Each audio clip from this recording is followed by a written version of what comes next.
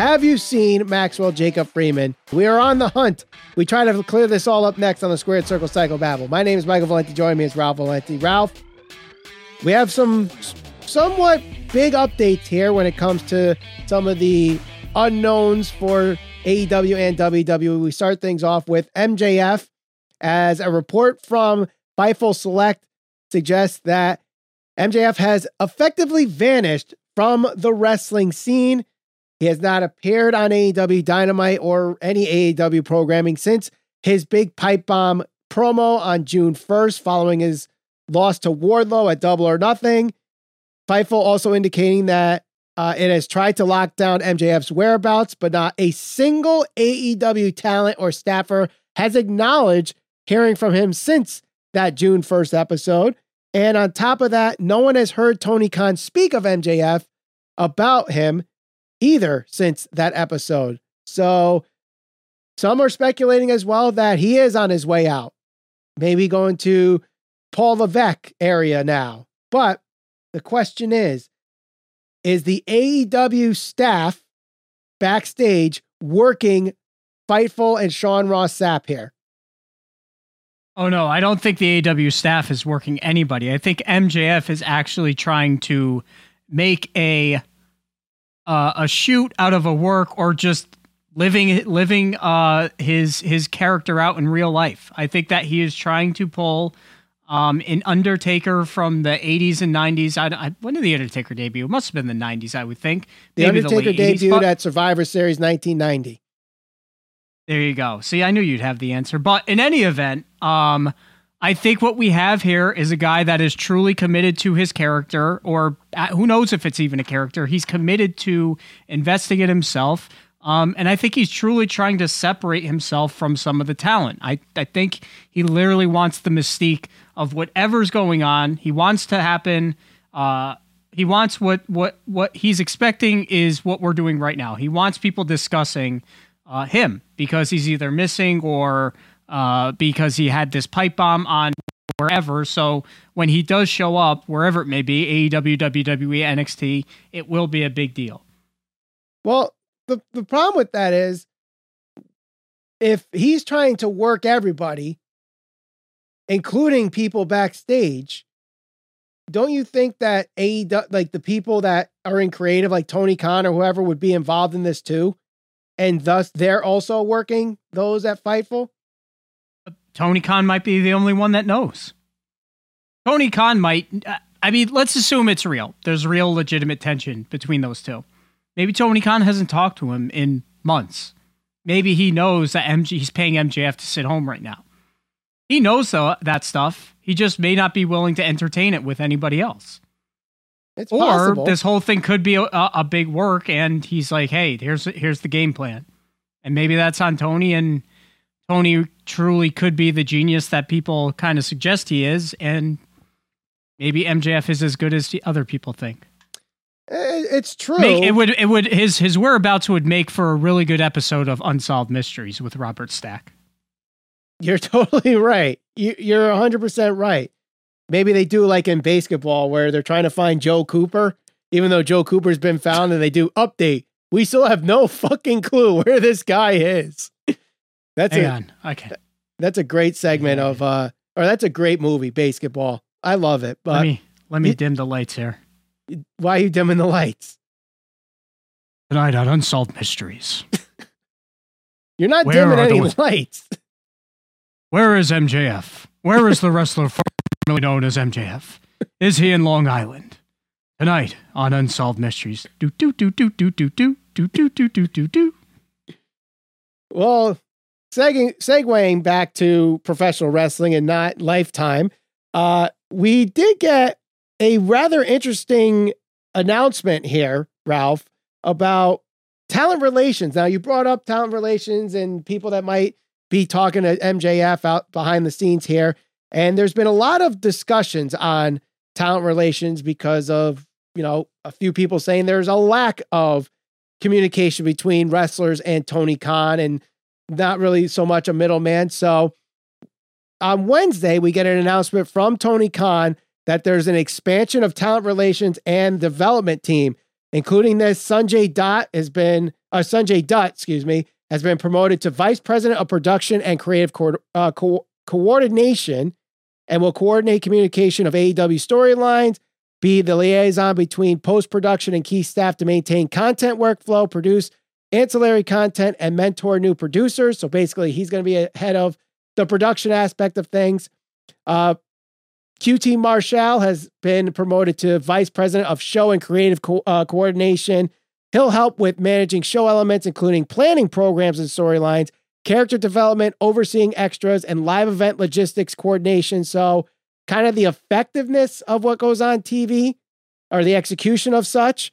Pat Buck, formerly of WWE, will now be promoted to Vice President of Talent Development, where he will be the liaison between talent and production, oversee all coaches, provide input on matches and promos, and lead to the talent relations team. Tony Schiavone gets promoted to Senior Producer and Special Advisor. In this capacity, he will work directly with talent as part of the talent relations team. Schiavone is one of the most tenured members, 40 years experience. And then you have Madison Rayne joining AEW as a coach in the women's division and will kick off her role on Rampage. She'll actually have a match on Rampage.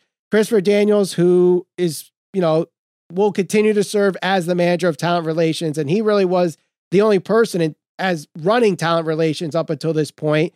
So I think this is a good move for Tony Khan. I feel like there's a lot of weight put on a lot of people's shoulders, and it's good to delegate some of these roles so that you don't have these issues that we have like with Jonathan Gresham and Marco Stunt and Joey Janela, who've all vocalized and said there really wasn't much communication with them heading into the end of their contracts, or in Gresham's case, reportedly asking for his release. Yeah, no, I mean, it's definitely more structured, but I think people need to understand that doesn't necessarily mean they're going to what, WWE may have been pre Hunter Hearst Helmsley era. I mean, it's probably still like that back there, but I don't think we're going to start seeing scripted promos. I think this is a good move because, look, let's face the truth and let's face facts here. Tony Khan, when he first started AEW, there was a handful of guys. There wasn't a whole lot of high-profile guys. You had some guys like Marco Stunt, like Joey Janela, that were big on the indie scene. But as they start to acquire, companies like Ring of Honor, you get some higher-profiled wrestlers that are going to demand TV time, demand to meet with either Tony or a higher-up to kind of work through creative issues or creative differences. You're going to need to have more structure. You're going to need to have a buffer between the wrestlers and Tony Khan, because Tony Khan's only one guy. He's not going to have time for would you say, like 50 plus wrestlers under contract, 30, 40, 50. Yeah. That's a lot of people, plus television and everything else that he's responsible for overseeing. So bottom line, he's obviously going to be a busy guy. So adding the structure, I think is only a good thing. So, one, all the wrestlers have a say, or at least somebody they can go and talk to. And two, you don't have these back end issues that continue to leak out, whether it's Joey Janela or I guess a higher profile name like a Jonathan Gresham. Yeah, that's totally true. And I think Tony Khan is starting to realize like he has so many eggs in his basket, not just in AEW, but he takes on Ring of Honor. And on top of that, he does stuff with the Jacksonville Jaguars and he does stuff with Fulham Football Club. When does this guy freaking sleep? And people said Vince McMahon never slept. Tony Khan probably hasn't slept in 10 years, you would think, with all the crap that he has to deal with. And then there's other ventures that he deals with too. I don't know how this guy operates.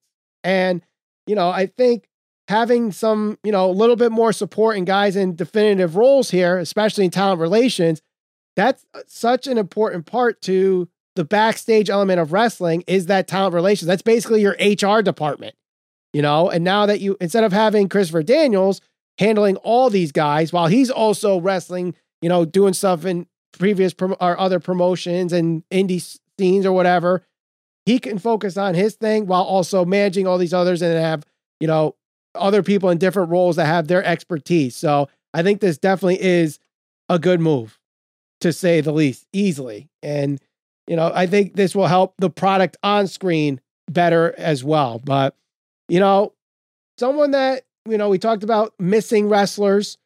We talked about MJF and AEW earlier.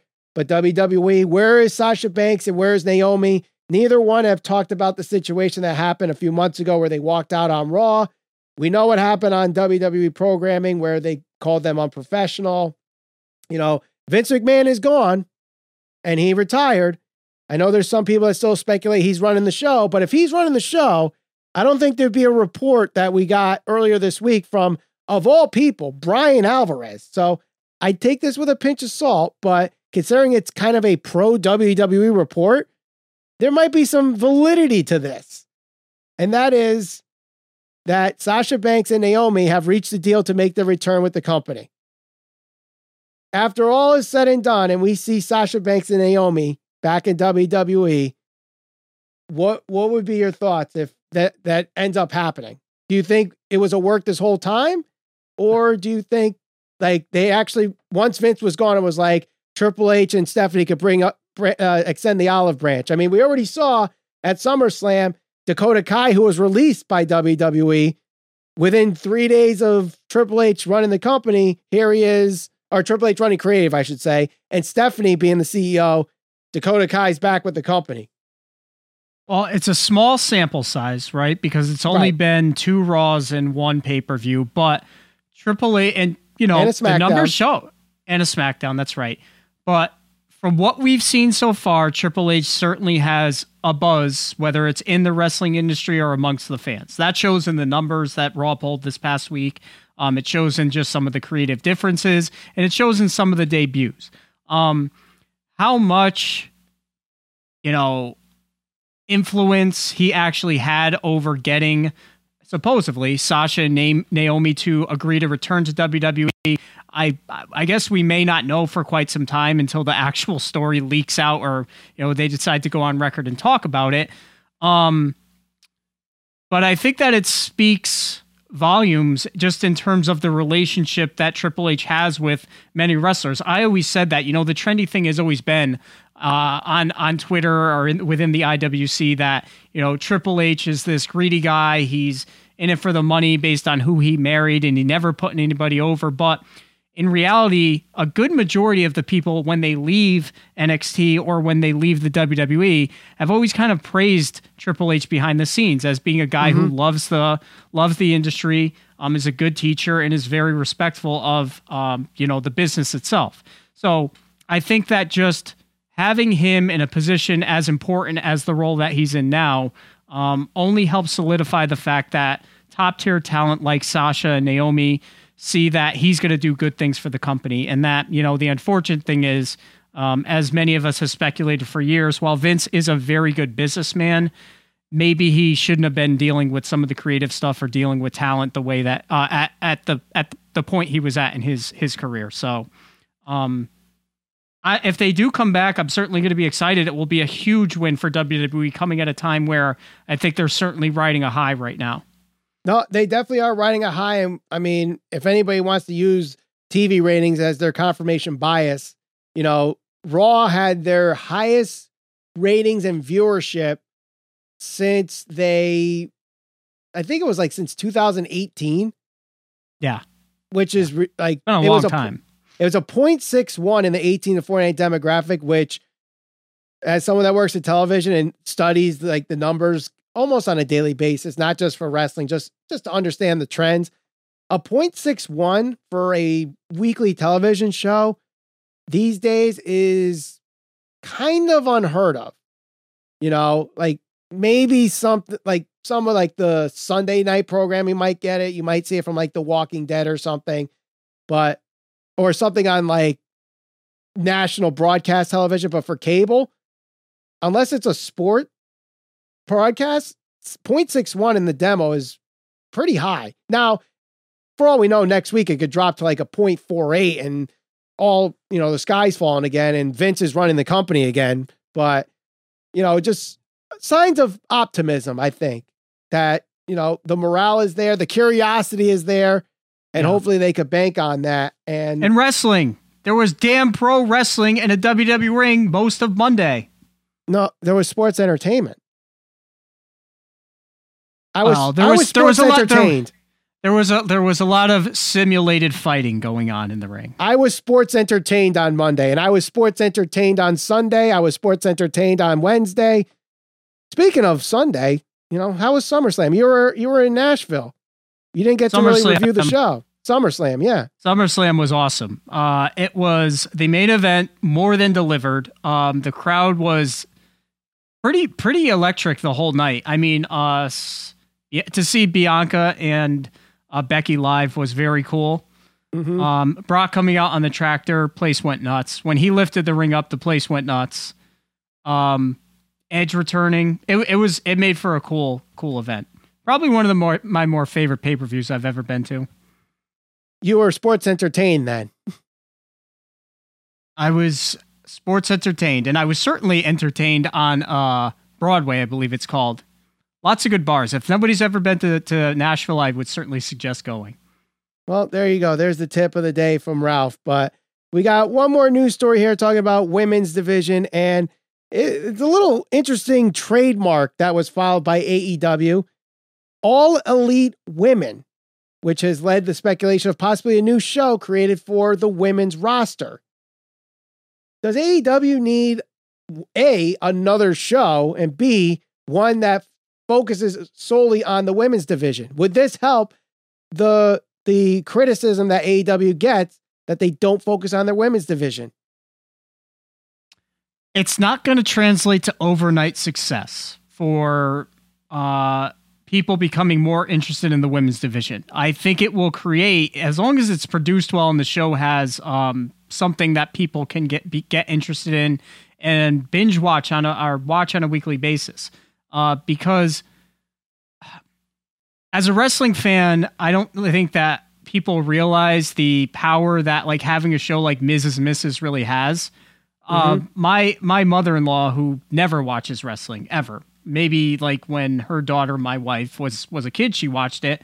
First thing she asked me was, hey, did The Miz win his match? Because she watches Miz and Mrs. So if they can put together a show that's compelling enough to create this separate kind of casual fan base, even if it's amongst just women, and that translates a fraction of that audience over to Dynamite or Rampage or whatever, I think that's a win for AEW. I never had a problem with WWE doing like Total Divas or Miz and Mrs. because that only helps kind of draw in additional eyes to the main product, I think. Right. No, that totally makes a lot of sense. I actually was going to bring up Total Divas and how that kind of brought in a female audience to WWE programming.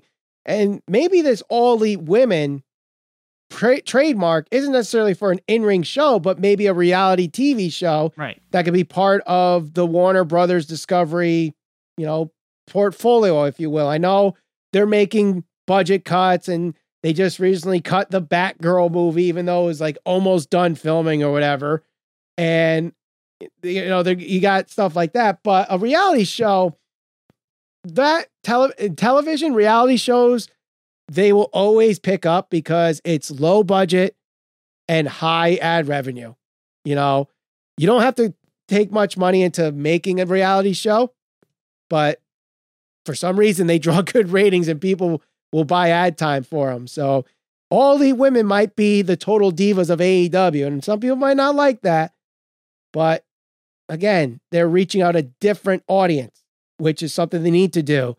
Unlike, did you hear about this Kat Dennings thing? Speaking of, are you familiar with Kat Dennings? Is this the one who tweeted out, I think I like WWE, and people lost their shit? Yeah. So, she tweets out, I think I like WWE. She was watching SummerSlam. And of course the replies were, oh, you got to check out AEW. You got to check out this promotion, that promotion. And like just getting bombarded. And you got a couple people with a podcast going, come on my podcast, please. Stuff like that. So it was like, let her watch WWE. If she wants to figure out her own promotions, go ahead. But what do I always tell you? What do I always tell you? The longer this goes along, the more people reveal that this was never truly about creating an alternative. It was always about the company that was going to come along to put WWE out of business because they hate that evil tyrant Vince McMahon. But that Vince son of a now. bitch. Vince is gone now. Well, now the goalpost has been moved ever so slightly, but in the end, they truly reveal their true colors here. It's not about an alternative. It's not about just watching AEW. It's about we hate WWE. And they can't stand the fact that somebody would choose to watch SummerSlam. How dare you watch Brock Lesnar lift that ring up? What a spectacle. That's sports entertainment stuff. That's not 60 minutes of Jon Moxley blading and Wheeler Yuta screaming and drawing Blackpool Combat Club in blood on his chest. That's pro wrestling. And that's the entertainment stuff. Shut the fuck up. Get the hell off Twitter. Go sit in the sun. Some of you need to stop watching TV and playing video games and go touch grass. Or go try to touch an ass cheek for the first time in your life. Oh my God. Good Lord, Ralph. Channeling your Somebody had to say it. Channeling your Somebody inner had to Cornette, say it. Watch AEW. You want to come on my podcast? No, I want to call the cops. That's what I want to do, you fucking weirdo. So I guess we'll never have a guest again on this podcast. Thanks, Ralph. We're the welcoming ones. We're not creepily saying, hey, come on our podcast. You want to come on my podcast? No, I want to put out a missing persons ad on the side of a milk cart, and that's what I want to do. Freak. Good Lord. Well, before Ralph says anything else that's going to alienate our fan base, let us know where you think MJF is. Don't forget to share us all over social media. We're on Facebook, Instagram, and Twitter at STPV Podcast. Give us a 5-star review on your favorite podcast provider and subscribe. Hit that bell for notification on YouTube. We'll see you on the next episode of the Squared Circle Psychobabble.